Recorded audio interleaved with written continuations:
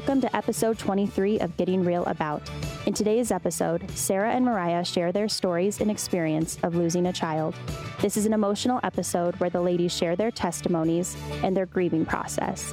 They talk about how this experience brought them closer to God and give some advice to people who have experienced this themselves, as well as for friends and family who know someone who has experienced this type of loss. All right, ladies, it's time to get real. Hello, and welcome back to another episode of Getting Real About. And today we are talking about grief and specifically the loss of a child. So I'm Mariah, and I work here at Gold Creek. I'm the children's pastor at our Lake Stevens campus.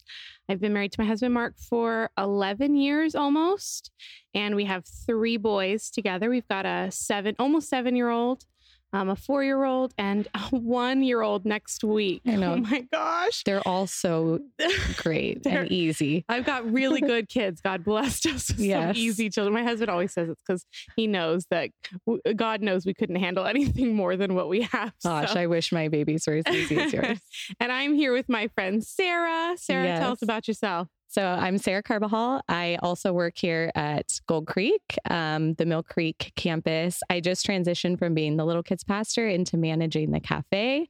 So That's been a good change for you. Oh, it's so fun. I have a lot of fun making coffee and food for everybody. So if you're listening to us locally and you're ever in the area, stop by, because the food this girl comes up with is so amazing. She's like, oh, I'm adding a new thing. I'm adding acai bowls to the menu. And I'm like, what is happening? Yeah, it's really fun. I mean, plus I have a better audience, like a better group of people here to make food for than at home. So that's true. That's true. Speaking of at home, I've been married. My husband's on staff also. I've been married for 15 years. Oh my goodness. I have a 14-year-old son, a 12-year-old daughter, and a 2-year-old daughter. And how long were you and Ruben together before you got married? Actually, we were only together for 6 months. So you got pregnant with AJ like right away? Yeah, actually a month after. My gosh. Mm-hmm. Yeah. That's not, I had waited 4 years. I'm like, I gotta know who you are as a person before I have offspring with you. Yes. Okay. So like I said, today's topic is a little bit more of a heavy conversation, and whether you've experienced this yourself or you know someone who has, this is a conversation for you. So we are talking about grief, but like I said, specifically about the loss of a child. Both Sarah and I have had issues, have had individual issues with losing a child. Mm-hmm. Mine was, after my first was born, Royce, we definitely felt like God had called us to have more kids. We felt like it was our job to be fruitful and multiply. Yeah. So we tried for a bit to have another baby and got pregnant. And I remember the day I found out. Actually, it was a Sunday morning. I'd been taking tests every day. Right. When is it going to happen? What's going to happen? And I had taken a test, and it's you take the ones that are 2 weeks before your missed period. I'm taking it 2 weeks and 1 day before my missed period, just in case. And so it was a Sunday morning, and I was heading to church. I was heading here. I worked at the Mill Creek campus at that time, and we had the I Spy event, our Halloween event. We used to have one called I Spy, and all of us as staff and volunteers dressed up as, in the evening, it was an event in the evening, and we would all dress up as characters, and the kids would get their little booklet and go find all of the characters around the church and get them to sign off. And I found out that morning at church, that morning before Sunday. And I walked into church and I was like, I can't tell anyone. This is so exciting. And then that night I did the whole I Spy thing, and I had told my mom right before. So at 9:00 when we were done doing the I Spy event, we went out to Applebee's right around the corner for our celebratory dinner that we had gotten pregnant. And so it was towards the end of October. And then a few weeks into November, I was having a meeting with a friend of mine, one of our volunteers at our Lake Stevens campus. And I all of a sudden just felt a gushing of blood. And I was like, something is wrong. And so I ran to the bathroom and excused myself. And I immediately knew what was happening, that I had been having a miscarriage. And I was in the bathroom just trying to deal with it. And I had to go back out and do my job and sit with this volunteer and have a conversation. And the whole time I'm sitting here like I'm actively having a miscarriage. And you didn't tell anyone at the time? Nope. I just sat there and I kept interacting with this gal. And so then I was taking her around the church, showing her different things and grabbing supplies for her. And I'm feeling like I'm bleeding everywhere. Like, this is not good. And so as soon as she left, I broke down. I started crying, and I was crying in the entryway, and a male colleague of mine walked in, and he went upstairs and told Stacy, our boss, and said, Mariah's down there crying. I don't know if it would be appropriate for me to talk to her. I'd like you to, go check on her. She's crying. I was sobbing uncontrollably. I was like, and so she came down, and I said, I'm having a miscarriage. I think I'm having a miscarriage. And she's like, what? And she didn't even know I was pregnant. And I was like, I'm bleeding. And so immediately they threw me in a car, and we went to the doctor and got some blood drawn. And then 48 later had another blood drawn. Yeah. So we can talk more about how the processing of that went, but there is my small synopsis of my experience with the miscarriage. And yours was much more. Oh, I don't think comparing is fair, but no, it's not. But yours was, I guess you're right. Yours was different. Yeah. I should say. You want to tell something? I can relate because I did. So my son's 14. I got pregnant in between my son and my daughter, and also had, I think I was about 6 weeks. How far along were? I think it was 7 8 weeks, something like that. Yeah. And I had a miscarriage, and I was at home, which, maybe in a way, like, I can't imagine how painful that was to just pretend like everything's okay and keep going. Because I remember being really emotional at the time too, and went to the doctor, and they do the blood draws, make sure it's not tubal, all those things. Right. And then, after having that miscarriage, I got pregnant with my daughter 3 months later, Isa. And then 3 years after having my daughter, Isa, I got pregnant. So it would have been our third, or we say fourth, right? And I was about 16 weeks in, and I started bleeding. And it wasn't a lot at the time. I went in and they said I had placenta previa, which can cause spotting.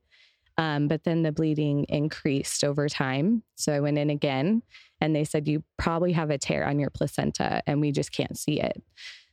So they put me on bed rest, which they weren't sure how helpful that was at the time, but said, we're going to put you on bed rest and have you take it easy, which was probably my worst fear, being pregnant, was to be on bed rest. So I have, active children running around the house, and all you can do is sit with your thoughts when you're on bed rest and know, like, you're bleeding, and you're just trying to do everything you can. I made it to 20 weeks. So I've been bleeding this whole time. At this point, they were obviously clearly heavily monitoring my pregnancy. My mom stayed the night, many nights actually, because Ruben would work late. So she was staying the night that night. And I woke up and went to the bathroom, and I lost a ton of blood on my way to the bathroom. Sorry. You're good. I remember at the time knowing it was a lot of blood. My mom heard me crying, and came into the bathroom. And I remember just crying with her and saying, I know I've lost him. I know I've lost him. So we called Ruben. He came, took me to the hospital. They immediately checked the baby, and the baby was okay. And I just remember feeling this sense of relief, like, I can't believe it. But then the doctor told me, if you want to continue this pregnancy, you need a blood transfusion right away. And I still think about it, and just the gravity of that moment. Obviously, I was going to continue. So I said, yes, whatever I have to do, admit me. They gave me a blood transfusion. At that point, I stayed in the hospital, and I continued to lose blood. I got a total of 5 blood transfusions. Wow. In fact, they had to put a central line in because they were having to take blood to check my blood level constantly, and then give me blood. So I had a central line put in. I made it. Obviously, the goal was get me as far along as possible. So I was at 6 months. They had done a shot to help the lungs grow for our son. And I got an infection. They had given me antibiotics. I still remember it was Mother's Day. At this point, I had been in the hospital for 4 weeks, which that in itself was so hard too, because I wanted to be with my other kids. There were times that I was alone in the hospital. Sorry. And just honestly, at that point in my life, I would say I had been away from God. I didn't not believe, but my faith wasn't so super strong. But I just remember just sitting there with my thoughts, like knowing I needed God. And I went into, despite them trying to stop contractions, I started having contractions at 24 weeks, and they tried to stop them and couldn't. And I went into labor. I delivered my son, and his heart was beating, but everything just went like so fast in the moment. I remember them handing him to me and letting me hold him, and them saying he's not breathing. And there was like so much happening at the time. And then I remember them taking him away, and I had to be rushed into the emergency room because I was going to bleed out, because I had had a placental abruption, which I didn't fully understand everything that was happening. But because the placenta sheared off, like you'll just keep pumping out blood. So they have minutes to like stitch you up so you don't bleed out. They took me out, and I remember being rolled down the hallway, and my family had come to visit, and they didn't know what was happening. They just happened to be in the hallways. They were rolling me out. And I remember them telling me they loved me, and everything just went so fast. And I got brought into the room and put under, and they stitched me up. And by the time I came back to the room, our son had already passed. And I've never felt so much like pain and sorrow at the same time. It was just a lot happening at once and hard to process like what was happening. But I can go into our story even more, but I can tell you now, like looking back, it was so painful at the time, and really hard to go through. But man, it really brought us back to God in a big way. And so I can look at it now, and even though it still makes me emotional, I can see everything God's done through us, through our story and what we went through. But I had never heard of anyone experiencing that. And that's the hard thing about the loss of a child. Like you don't hear these stories, right? And you feel so alone. And like, how did this happen? Why did this happen?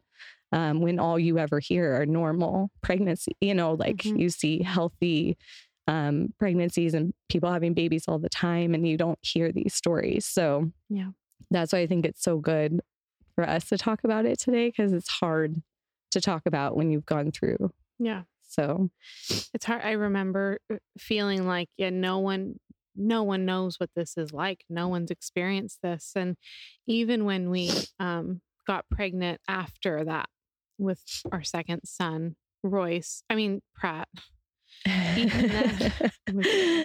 Even then, I just remember a girlfriend of mine, and I, was very just transparent with her. Like, I'm not excited about this pregnancy yet because I don't know. I don't know whether this is going to be a successful pregnancy. I don't know whether I'm going to have this baby.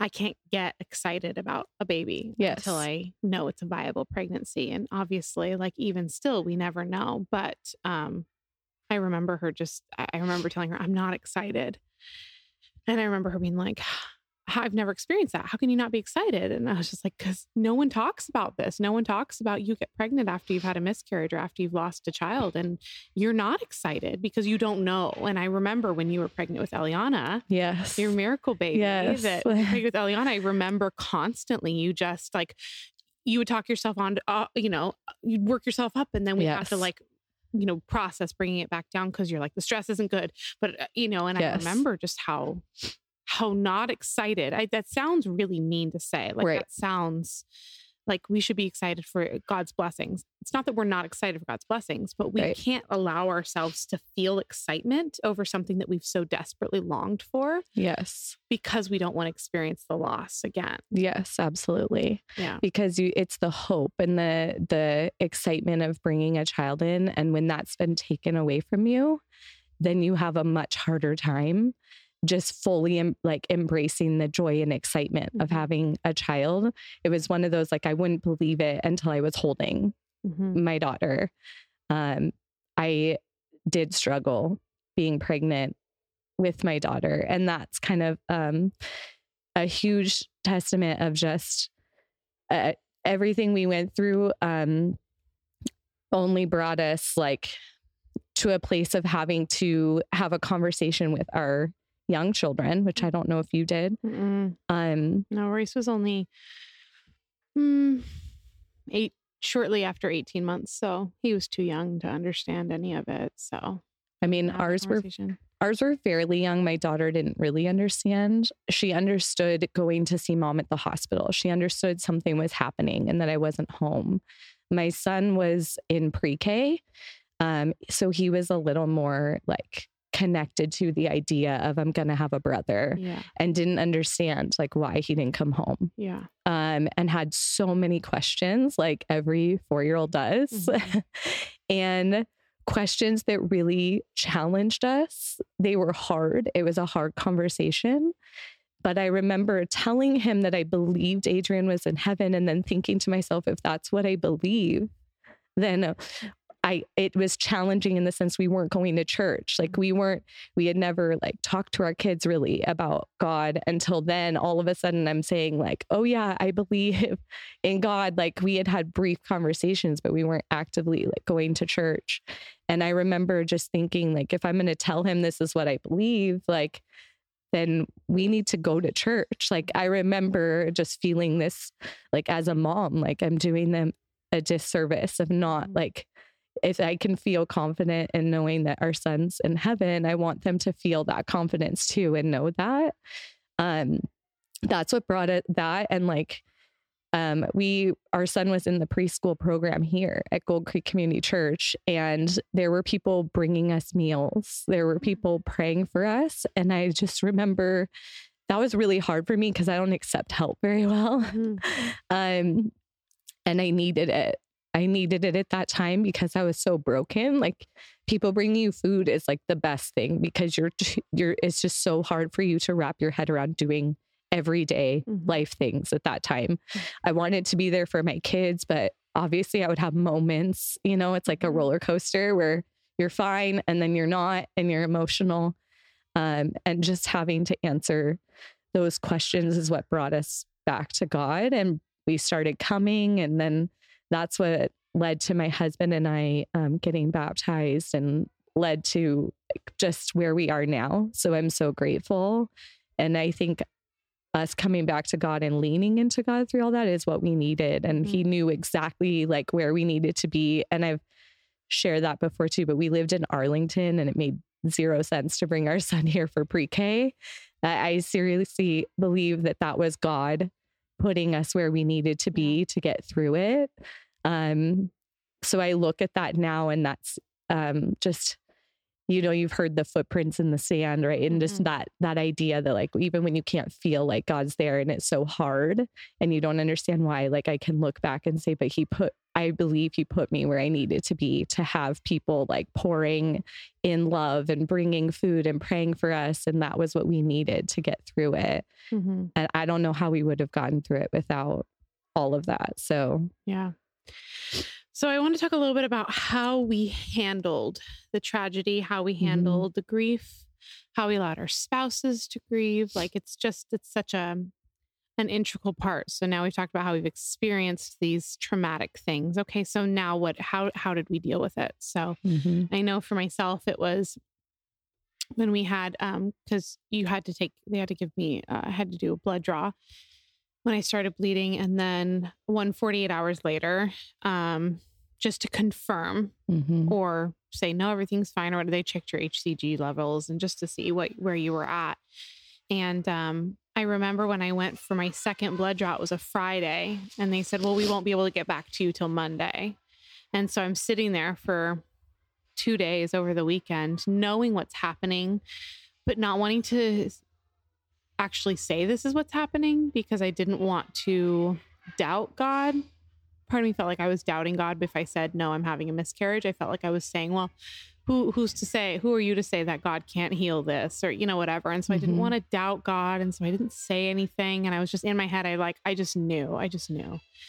And then the other part of me was like, well, if I think it, then am I thinking it into being? Am I, we always talk about the power in your thoughts and in your words, and you speak things into being, you think things into being. And I don't know, it seems silly to say it out loud, but I just kept thinking like, okay, if I'm thinking I'm having a miscarriage, will it happen because I've thought it into being? And so for that weekend, we just sat and I didn't know for 2 days. I just sat there. And then Monday afternoon, she called and it was about an hour before my husband got home from work. And she said, yes, I'd like to confirm you're having a miscarriage. And, she asked all the questions of what are you experiencing right now? I'm very blessed, sounds, in the sense that I didn't have to go through taking medication to pass everything and having to go in and have any sort of procedures. Everything passed naturally. And it was traumatizing. That alone was just horrendous. Seeing and hold on, the thought, like I would look in this is gross, but I'd look in the toilet and I'd be like, is that it? Is that the baby? And so that was really hard. And so then my husband came home, and I think this is the part that got me the most, was like, I was crying, and I have yet to cry on one of these podcasts. I told Sarah, I haven't cried yet. I'm just getting teary right now.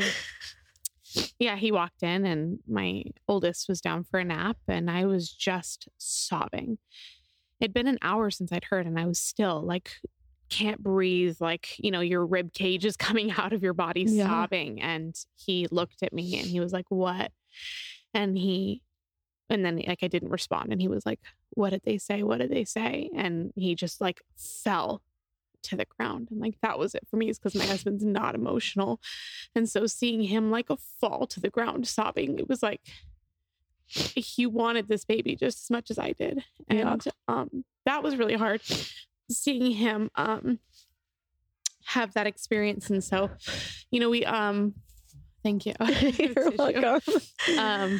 I think that, it's definitely one of those moments where I don't know how it was with you and Ruben, but it was hard for me in my grief process to realize that he was feeling something. And sometimes I felt like he got over it sooner than I did, or maybe he was just being stronger because I wasn't. I'm not sure. We haven't had the conversation.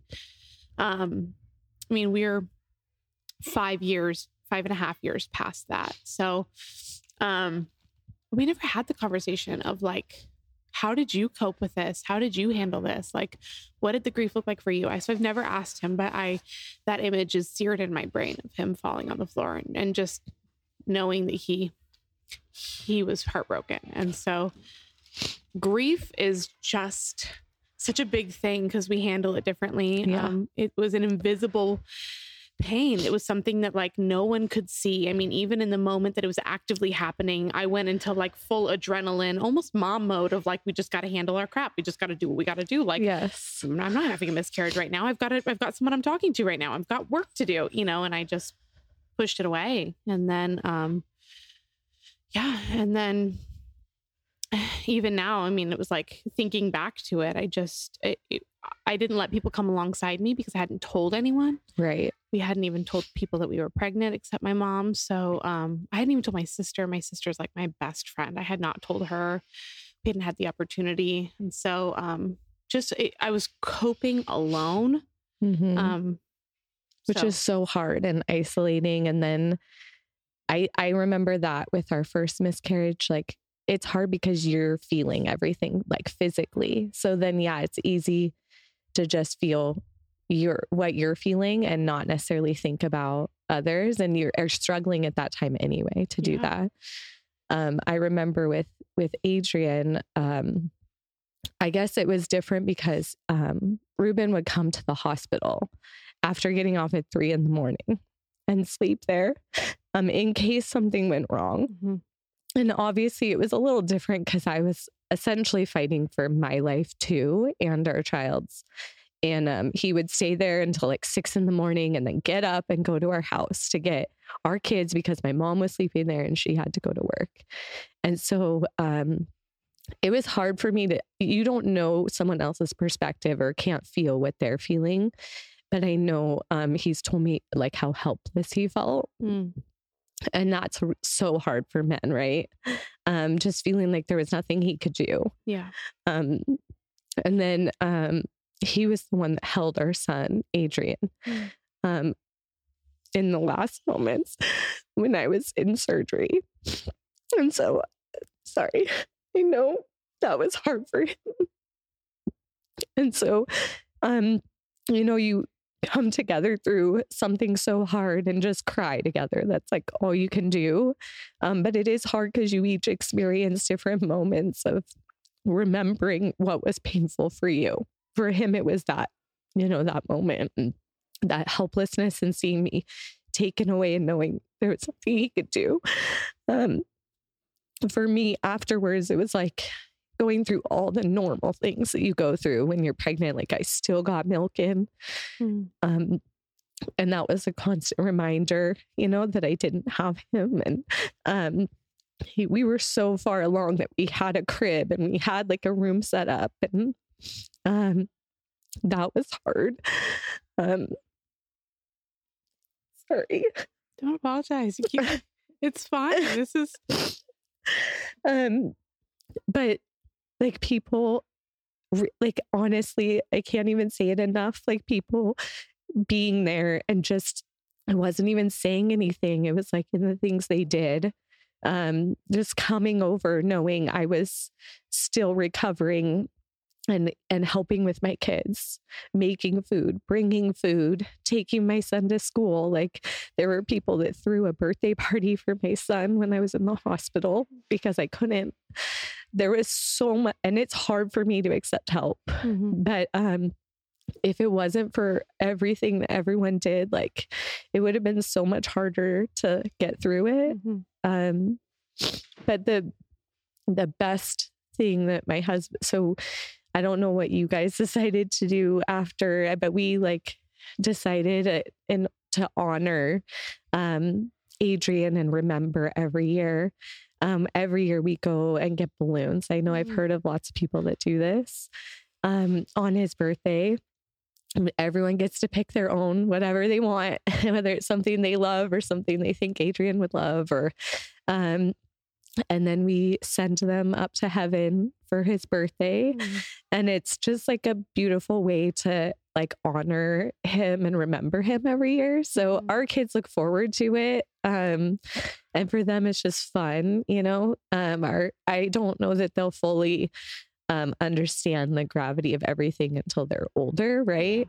But it was still like just a great way for us to have a great moment. And now Ruben's family and my family do it on his birthday too. So we just all get to have like a day to just, celebrate that. And it's not painful on that day. Like I talk about it now, and when I think back, it's painful to talk about everything, but talking about it does help. Yeah. Like you and I being able to relate and understand each other and talk about it helps. Yeah. So yeah, we don't have any sort of, excuse me, we don't have any sort of thing that we do. But again, that's just another example of how people process grief so differently. So I don't want to be reminded of it. I don't want to think about it. And so it's become a thing now where I can kind of say it casually in conversation.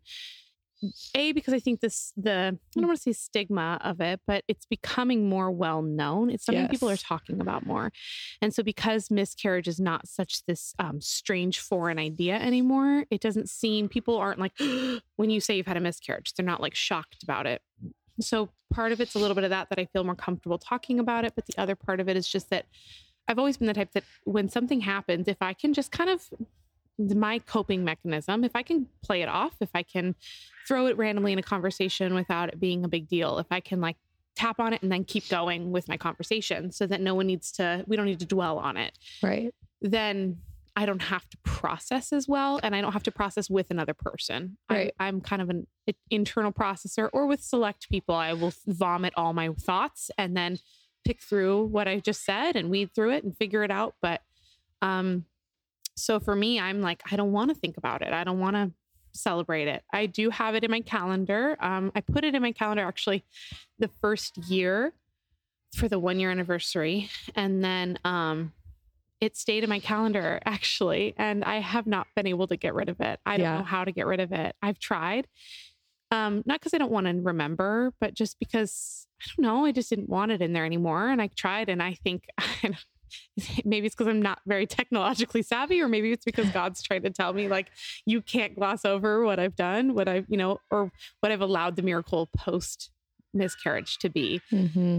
Without remembering the miscarriage. I don't know why, but it's stuck in my phone and I can't get rid of it. And so every year it comes up, and it actually kind of on year 2 or 3, I started realizing like I wouldn't see it on my calendar, but I would just feel this like aching for a couple of days leading up to it. I'm like, God, why am I so irritable? Like, why am I so sad? What's going on? And then I would always like be like, oh, that's why. It's my soul knows. My soul knows something's missing. Yeah. And even though my brain can't comprehend it, even though, my heart can be okay. Like it's just the longing is just, it's so empty still. So then it comes up on my calendar and I'm like, cool, great. So it's just how we process grief differently. You want to celebrate it. I don't, but that's not because I'm shamed. I'm not shameful. I don't know what the word I'm looking for is. I'm not like sad. I'm not like ashamed of it or whatever. It's just the way that we process grief, I guess. Yes. How does Ruben respond now? Do you guys talk about, I mean, you've been fairly open with it. Yeah. The whole time I've known you, Every year, because on his birthday, we get balloons. Like, we don't necessarily like go back like I'm doing right now and talk about like how we felt in those moments. We did a lot at the time, need to like talk through everything. Did that help you with your grief? Yeah, it helped to understand each other too, because I didn't know what he was feeling, right? And he didn't know, for instance, until we talked about it, like, oh, I'm still like, my stomach's still contracting after, I'm still getting milk, and I'm still like, they don't, without talking about it, like he wouldn't know to be sensitive to that or to understand, like, you feel sad at different moments. And that's always like a little bit frustrating, I think, at the time. Like, why are you not sad when I'm sad? Why is this not making you like, why? Because they're not feeling what you're feeling. So that was hard, but we had to talk through it to understand, like, well, I'm sad right now because I'm feeling this. And so to be able to like understand that we felt sad at different times, and that was okay. But it's hard to not feel it at the same time. You want someone to feel it with you. Obviously we were both sad. We just had different moments of being more sad about it, or having triggers or things that would come up or happen that made us emotional. So yeah. And now, I mean, now it's a joyous thing for you guys. So now it feels much better about it. And better.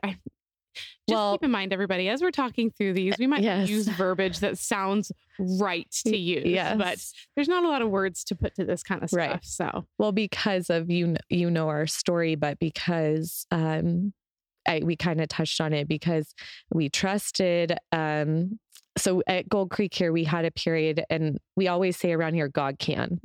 And we literally had a can on it that said God can. And I remember Dan doing a sermon and saying, I don't know what it is you need to trust God with, but write it down and put it in this can. And I remember in that moment, like, wanting more children so bad, but being afraid because I had a 1 in 4 chance of having a placental abruption again. And that number would always like stop me from, I couldn't get pregnant for a year. Like they told me I couldn't. And then it would just stop us from wanting, like we didn't want to feel that pain again.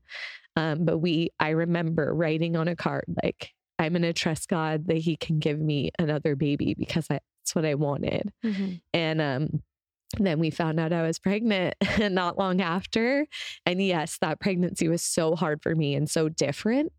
My eyes had been opened up to it like in a different way and seen how quickly something can be taken away. Like we've experienced all of that. I'm sure everyone at some level has experienced that, like hope for something or longing for something and it taken away. And so I didn't take anything for granted, which was almost like a gift that God gave me through all that. Like I was so grateful after going through that for everything I had. I also knew how easily it could be taken away. And so I was so nervous, but just trusted God through that pregnancy and then had a healthy baby girl. And so that's why we have a 2-year-old. So you were probably like, why do you have a 14, 12 and 2-year-old? That's why. So she's a gift that with trusting God and with our journey and just believing that he was always there and he always wanted to give us something good. And now we have our daughter. And so, I think it takes away a little bit,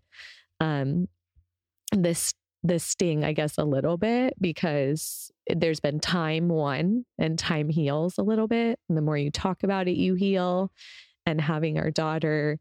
But we still honor him every year. So, I think I remember being almost angry at my husband because I felt like you aren't allowed to be as sad as I am because I'm feeling it. And so I almost felt irritated when he was sad. And hindsight, almost 5 years post all of this, I'm able to look and just say, God, it just was not fair the way that I forced him to process too quickly and move on too fast. I don't know if he ever got the opportunity to fully process it, but I remember still, I was in MOPS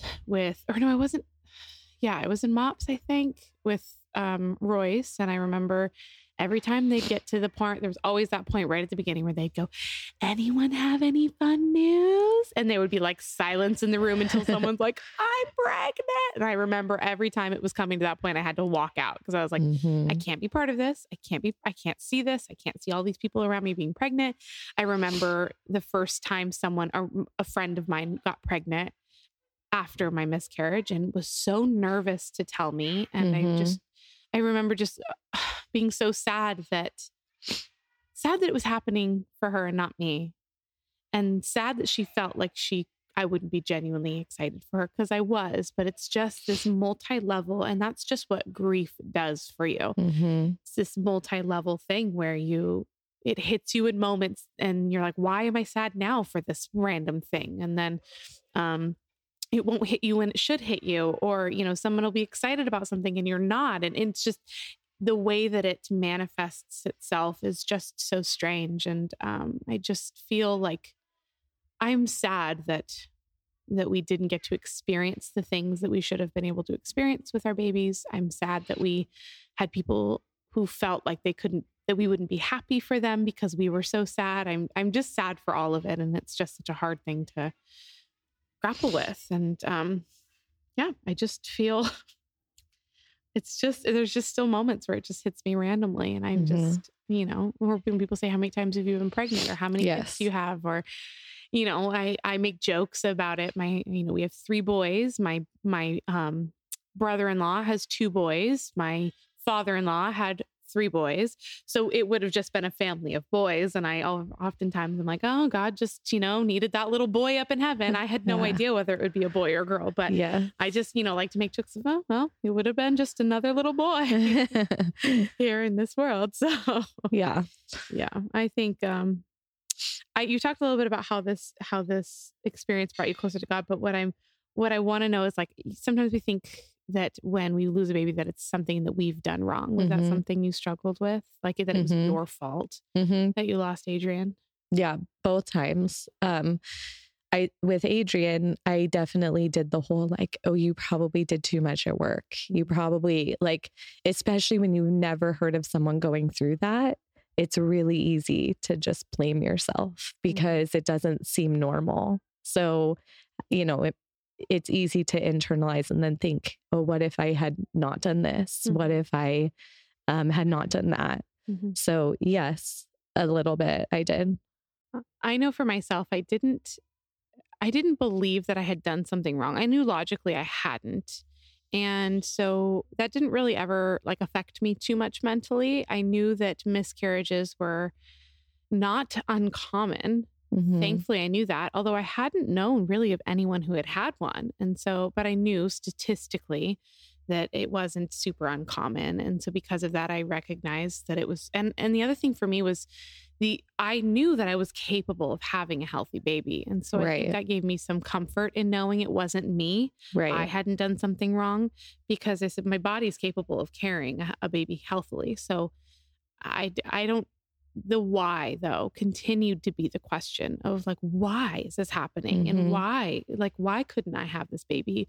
Why did you take this baby before I could experience loving him? And I keep saying him just because I assumed it would probably be a boy. But, you've talked a little bit about how this experience brought you closer to God and just how much more it brought you back to church. It brought you. Absolutely. I never ever would have imagined being on staff at a church either. But when we went through what we did and having the outpour of love and support from people at the church that didn't even know us, that in itself was so inspiring that honestly, it kind of brought us to a place of we want to give back. So we plugged ourselves into serving, which is healing in itself, like serving others and being able to not be focused on you is so healing. Like just saying, okay, what can we do for other people was moving forward, was like a really good thing for us to help heal. So we started serving. I served in the food bank with my kids. So I found areas I could serve with them, even though they were younger. And my husband and I served in kids ministry. And that just led to our relationship like growing and being in God's word, and we hadn't been, and then getting to be comforted by the things that were in his word. And then being able to read that and then think back and realize like, yeah, he was always with me. He never left me. Like he wants good for us. He wants to be close to us. Like knowing that our children were now like building a relationship with God was so fulfilling. And so, yes, it really led us to where we are now, being on staff and having Eliana and being able to trust him with that. And yeah.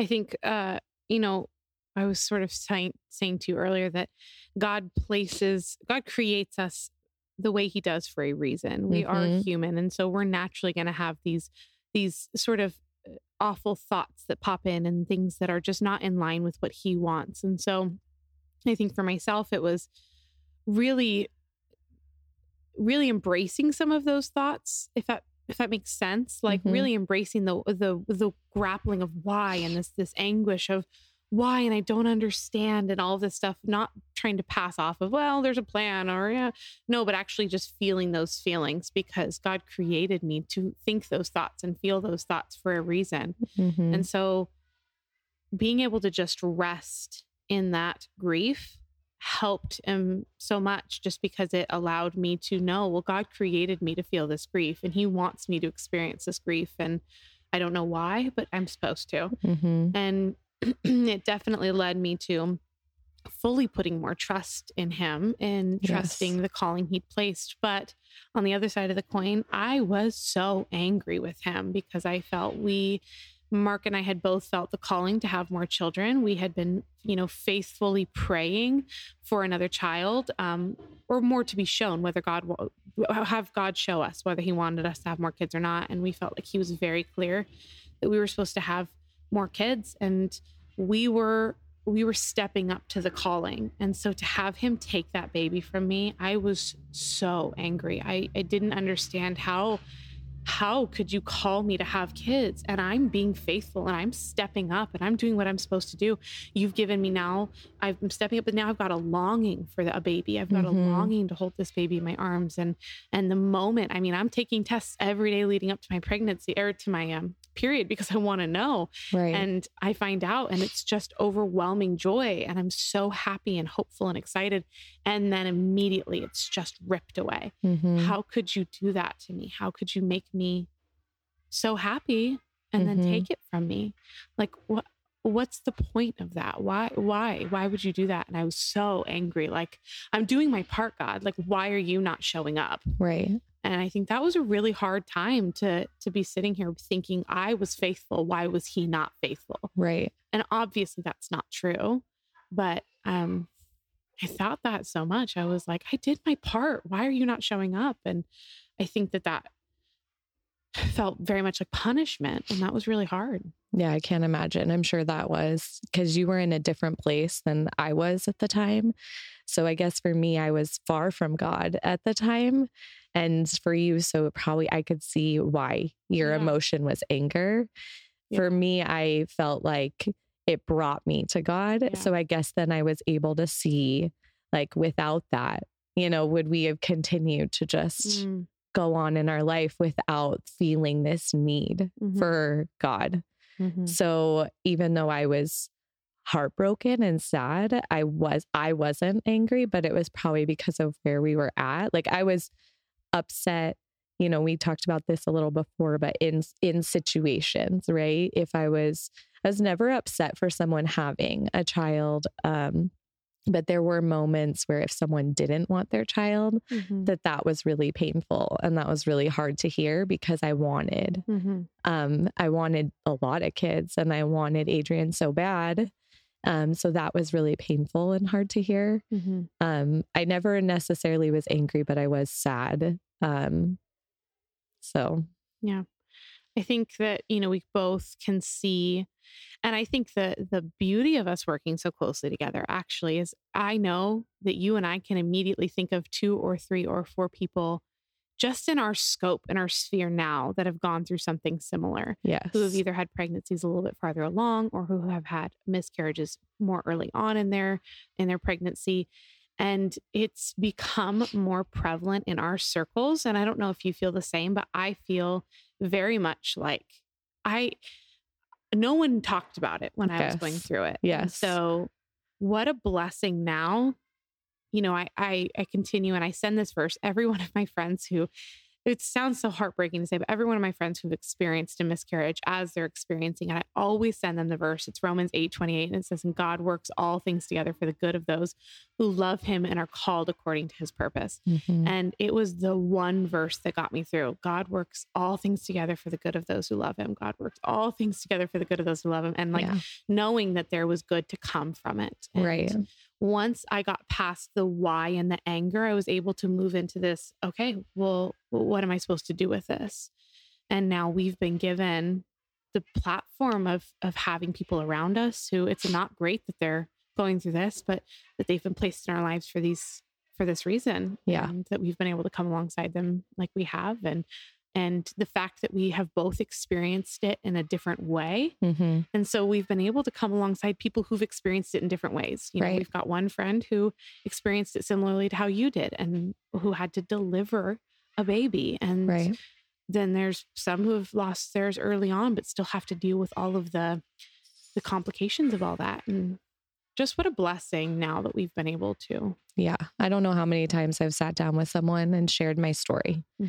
And then they start crying, whether it's because they also, and that's happened, had a miscarriage and didn't feel like a safe space to talk about it or someone who would understand what they were feeling, that, or just that like need for God and like, yes, I'm going through something hard and I need God, and just being able to share that that's what got us through it, is I feel honored when I get to be in conversations like that. And I felt honored and humbled when people helped us. And so any way that I can allow God to speak through me or use me to help other people, like, makes me feel so good. So yeah. So I think, we need to address now. We've talked about how we've coped with our grief and, how it brought us back to God. And so what are some ways that we can comfort someone who is actively going through it? Either someone who's going through it, or if someone's listening and they know someone going through it, what are some things that we can share as to how we can be better people for those who are experiencing this horrid trauma? Yeah, I think listening is like the number one thing. Being able to just be there. You won't know what to say, and that's okay. Like, just having people with me and not feeling alone and being able to, whether it was cry with someone, pray with someone, have someone like just come alongside me and let's make dinner together, or make dinner for me, or just recognize that I was not at my best and that being able to come in and like be there and support me, however, like, and knowing that people won't always ask. I know that now, like, I struggle to ask for help. Those people that just came and brought food and didn't ask if I wanted it, that was huge. Like, on a day that it was hard for me to have something in my freezer and just be able to have Ruben pull it out and put it in the oven, or to just come and pick up my son and I'm going to take him to school, so you don't have to have hard conversations about what you went through. Like at work, I said earlier, it was so great that I had a really good friend who had been through everything and saw everything and shared with people within our work sphere, like, what happened. So I didn't have to come to work and answer over and over, like, what happened. And it is healing to talk about it.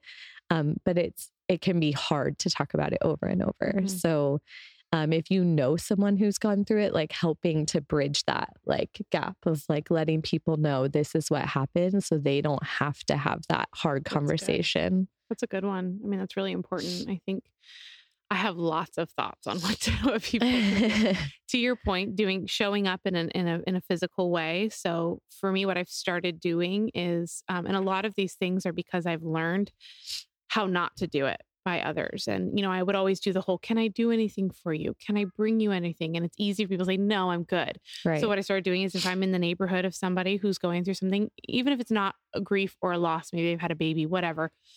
Hey, I'm going to get coffee and I'm right around the corner. What do you want? Yep. I'm going to just leave it on your doorstep. Yep. And like, I don't have to talk to you. I'm just going to leave it there for you. Yep. And just like something simple like that. Like, I'm doing this. This is what I'm going to do for you. Now, what would you like? Yes. What kind of coffee would you like? And it's not an inconvenience. It makes them think, oh, I'm already doing it. So it's not an inconvenience for me to do it for them. So that's what I've started doing. I've started showing up in that regard. And I think you're right. Being able to have people who can help talk you through it. I think it was traumatizing in some ways having my miscarriage here at work because everyone was there. Right. And all of a sudden I've got 5 women running down the stairs because I'm sobbing on the floor. Right. And I was right in the front doors, like at the glass front doors. Like, I could not move from that location. And so I'm thankfully on the edge door. So I'm not like right in the middle of the lobby, but I'm over in the corner right by the front doors, like on the floor sobbing. And they all came down and they rallied. And what do we need to do? And Jolie threw me in the back of her car and drove me to the hospital. Somebody else called Mark and got him going. Someone else picked up my other kid. Like, everyone just grabbed a job and did it. And so, yeah, I would say if you see someone going through something, don't ask, what can I do? Just do. Like, hey, what time is your kid out of school? I'm going to pick them up today. Yep. Because then they don't have to feel alone. Yeah. You didn't feel like you had to shoulder and get through that alone because they didn't give you a choice. They were like, I'm here. Yep. I'm going with you. And I remember, I mean, it's not quite real. It's not a loss of a child, but I was going through something really hard. And my best friend said, where are your kids? And I said, they're in the car with me. And she goes, all right, meet me at in this parking lot in 10 minutes. And she took them and she took them to her house and fed them dinner, gave them a bath, put them in pajamas, took them home. and passed them off to my husband and put them in bed. And I just sat in a parking lot and cried because I was going through something so awful. And I just have showing up in ways. Don't ask, what can I do for you? Just do something. And even if it's not, even if they don't want to, even if you just drop off like a box of chocolates, or you drop off a single flower, or a note, write on a card. People want to know that you're willing to come alongside them. And, I said this, I did a podcast, one of these podcasts, it was anxiety and depression. And something that we kind of really all agreed is helpful is be willing to come and sit with someone in their pain. Don't fix it. Right. Don't try to mend their problems, but just be willing to come and say, I'm here. I'm going to sit with you. Right. If you want to talk, great. If you don't want to talk, great. If you want me to cry, great. If you don't want me to cry, great. I will just be here. Yes. And having that. I agree with that. That's something that on the flip side was painful, is people that felt like they needed to, it's the at least, or the at least you have 2 healthy kids. Well, yes, I'm grateful for my 2 healthy kids. I can be grateful for that and also be sad for this. Yes. So that's why like listening and just being there and not needing to fix it is huge. Yeah. And that was something else I wanted to say for those who have someone in their life going through it. That was something that really hurt me. Was someone said, a couple people actually would say, well, when did you have your miscarriage? And I would say, and they said, oh, at least it was only 5 or 6 or 8 weeks in, or at least it was so early on that you didn't have to have any procedures or whatever. And I remember at one point I posted on Facebook because I didn't have the guts to tell them to their face. Now I would totally say it to their face. But in this post, I said, when you tell me that, you're not trying to comfort me. You're trying to comfort yourself because you don't know how to come alongside me in my grief. Right. And so to make yourself feel better for not knowing what to do, you're minimizing what I've gone through because it makes you feel like, oh, well, I don't have to do as much because it can't hurt that bad because, at least she was only a few weeks along. And all you're doing is telling me that my pain isn't okay because it wasn't as bad as you deem it necessary to be in order to feel sad. Like, this is the standard of where you're allowed to feel sad about something. Well, you weren't there yet, so it's fine. You'll be okay. No, I'm still grieving, and no, it's still tragic, and no, it still hurts. And you don't get to minimize what I've been through to make yourself feel better. And so I think that that's something. Never tell someone what they've gone through is not as bad as it could have been. Right. Because everybody's stuff is perspective. It's all about, it's what's for them, what they've gone through type of thing. And my words aren't coming to me, but everybody's got their own level of what they've gone through, and what grief to you and grief to somebody else might be 2 totally different standards. But I'm not allowed to tell that person their grief is not relevant just because I deem it not worthy of grief. And that's just not fair to do to somebody. So, anybody who's going through this kind of stuff, never tell them, at least it wasn't as bad as it could have been. Right. Because that's a cop-out. Yeah. And just, I'm sorry, honestly works so well. Just, I'm sorry. Yeah. Not needing to say more than that, I think is more helpful. Yeah. And I had someone hand me the book, and whether you're listening to this and going through this and you're looking for something to read, someone handed me the book, Heaven is for Real, when I went through everything. And that book really spoke to me, at least in that time. Maybe that would speak to you or it wouldn't, or maybe someone and you don't know how to help. So that was a book that helped me get through it. Was there anything that someone did for you at the time that... Oh, I think I had a couple friends who my sister sent me a ring. It was really sweet. It was a little ring that had a little gem, 2 ring set, a gem, and one had a heart. And it came with a beautiful little card that said something along the lines of like, in order to experience the joy, you have to understand the full extent of a grief, and to feel the highest of highs, you have to go through the lowest of lows. And it was very comforting. And I had these little rings for the longest time that I got to wear on my fingers. And every time I looked down, it was reminding me of my heart and my baby. And it was just my constant reminder. And so I wore those for years and years. And I still have the little card. I don't know where the rings ever went. Somewhere they got lost, but I have the little card and it's on my mirror at home. And so I still read it every day and still think about that little sweet baby. But I think the other thing that I've really learned from this is I don't like it when people say, I'll pray for you. I want you to pray for me. I want you to actually do it. It's easy to say it in a text. I'll pray for you. So what I've started doing, and of course, there's always good intentions. I don't want to minimize anyone's good intentions, but what I've started doing is if I'm on the phone with someone and they say, can you pray for this? You know, I'm not going to say, oh yeah, I'll totally pray for that. No, right now we're praying for this. Yeah. Or if, I mean, I think you've experienced when we've been in a meeting and you've been like, if you guys can just pray for something, I'm like, no, we're not going to pray for it later. We're doing it right now. That's something you are really good at. And I've actually taken that from you, actually, just in the moment being like, yeah, we're just going to stop and pray for it. Yeah. Some reason you get in your head and think it's weird and you're going to interrupt things, or is this the right time? I'll do it later when I feel more connected to God, when I'm holier or something. Yes. Like during my prayer time, I'll pray for that thing. It's like, but I think like just even something little like that you going through what you did helped you to get that perspective of like, no, I'm just going to seize the moment. Yep. And I'm going to pray right there. If I want to pray with someone and I want them to feel like God's with them and feel that I'm with them, then I'm just going to take that moment and pray. And someone said once, like, don't rob someone of something good you have to say. It almost feels like in a way you're almost like robbing of that moment of just getting to feel connected to someone and to God and knowing they care. So yeah, I love that you do that. Thank you. And I'll even like, if someone is in a text message, can you pray for this? I will text back my prayer.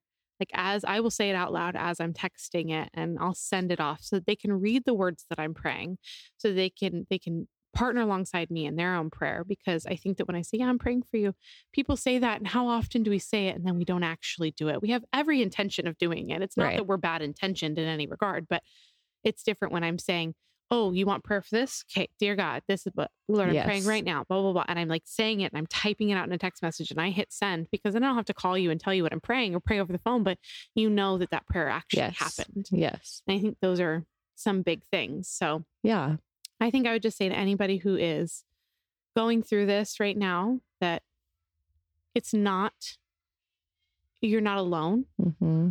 We've been through it. Mm-hmm. And more we see people coming forward and doing it. And that there will come a time when you get to use your horrible experience and your grief and your trauma to be a platform to help other people, to come alongside them in their grief and to point them to God and to remind them of this incredible creator who wants the best for them, who works everything together for the good for them. And, God will use you through this. And no matter how hard it seems right now, it's not the end. And God will bless you. And if you are faithful, he will continue to show up. And someday we will get to ask the hard question of why.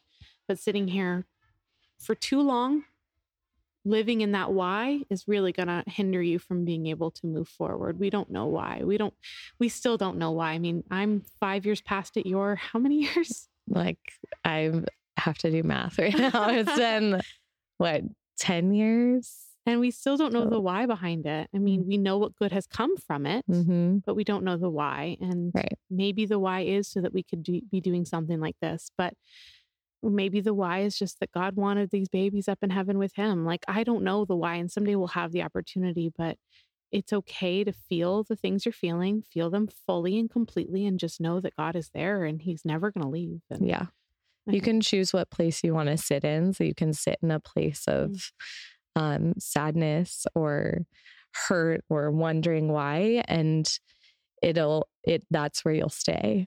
For me, I was so glad that we stepped into faith and hope, and knowing that I still to this day, because of that book, Heaven is for Real, just imagine the day not only that I get to be with God and with Jesus, but that I get to meet my son and be with him in heaven. And that is all I need to hold on to, is that hope and love, and knowing that he's with someone who loves him more than I do. So it's good. I mean, and we say over and over again, his plans are for us. He is for you. He is for you. He wants the best for you. His plans are better than even your plans are for yourself. And just keeping that perspective as best as possible in the midst of the grief will just help you realize that there's an end to this. Right. I mean, obviously, clearly, the sadness doesn't go away. The hurt doesn't go away. But I just choose to be grateful for what I have in front of me today, to be grateful for a father that loves me and never leaves me, and hold on to that. So anyone who's listening that feels alone, like hopefully this makes you feel a little less alone. Hopefully you take that step to whatever is going to help you heal, whether it's talking with someone, going to church, whatever it is that's going to help you to heal, because I think it's important to work towards healing. Even things like I worked out afterwards because I needed something to control. And I was like, I'm going to work out and hopefully get results. And I did, but it's like working towards healing and caring about taking care of yourself. Yeah. So I needed God and I needed his love to propel me and to be able to heal and to be able to like love and not dwell in sadness. So I would like to encourage any of you listening that need more. We have resources available. We've got a prayer team that's ready to partner with you at any moment. We've got all of these things. So if you need any of it, please don't hesitate. If you want to talk to us, if you want, we talked a lot about ourselves and our experiences, but I'm hopeful that some of this information is something that some of you can grab and say, maybe I'll try that, or yes, that's a good point, or I'm glad I'm not the only one who felt that. And, just kind of camaraderie is something that helps us so much in a healing process, is knowing that we're not alone in something. Yes. And so hopefully we were able to give you that. And thank you, Sarah, for coming and being vulnerable and open. And yes, it was hard. It's hard to talk about, but it's my story. It's like, if I believe that God's with me and he's going to get me through anything, then I think that this only made me stronger in seeing that and seeing that God's going to get me through anything. So I'm just grateful that God has given us this platform to be able to minister to others and to help them through their grief, and that God has placed those people in our lives that we can come alongside. And so I don't wish this on anyone, but I'm grateful for the opportunity to be a blessing to those around us. Yes. Thank you. So thank you so much for joining us today. If you've enjoyed this episode of Getting Real About, make sure and follow us on your preferred podcast platform, and then share the episodes with other ladies in your life. We believe every podcast episode has something for everyone. Have a great day, and we'll see you next time. Thank you. Hear you next time.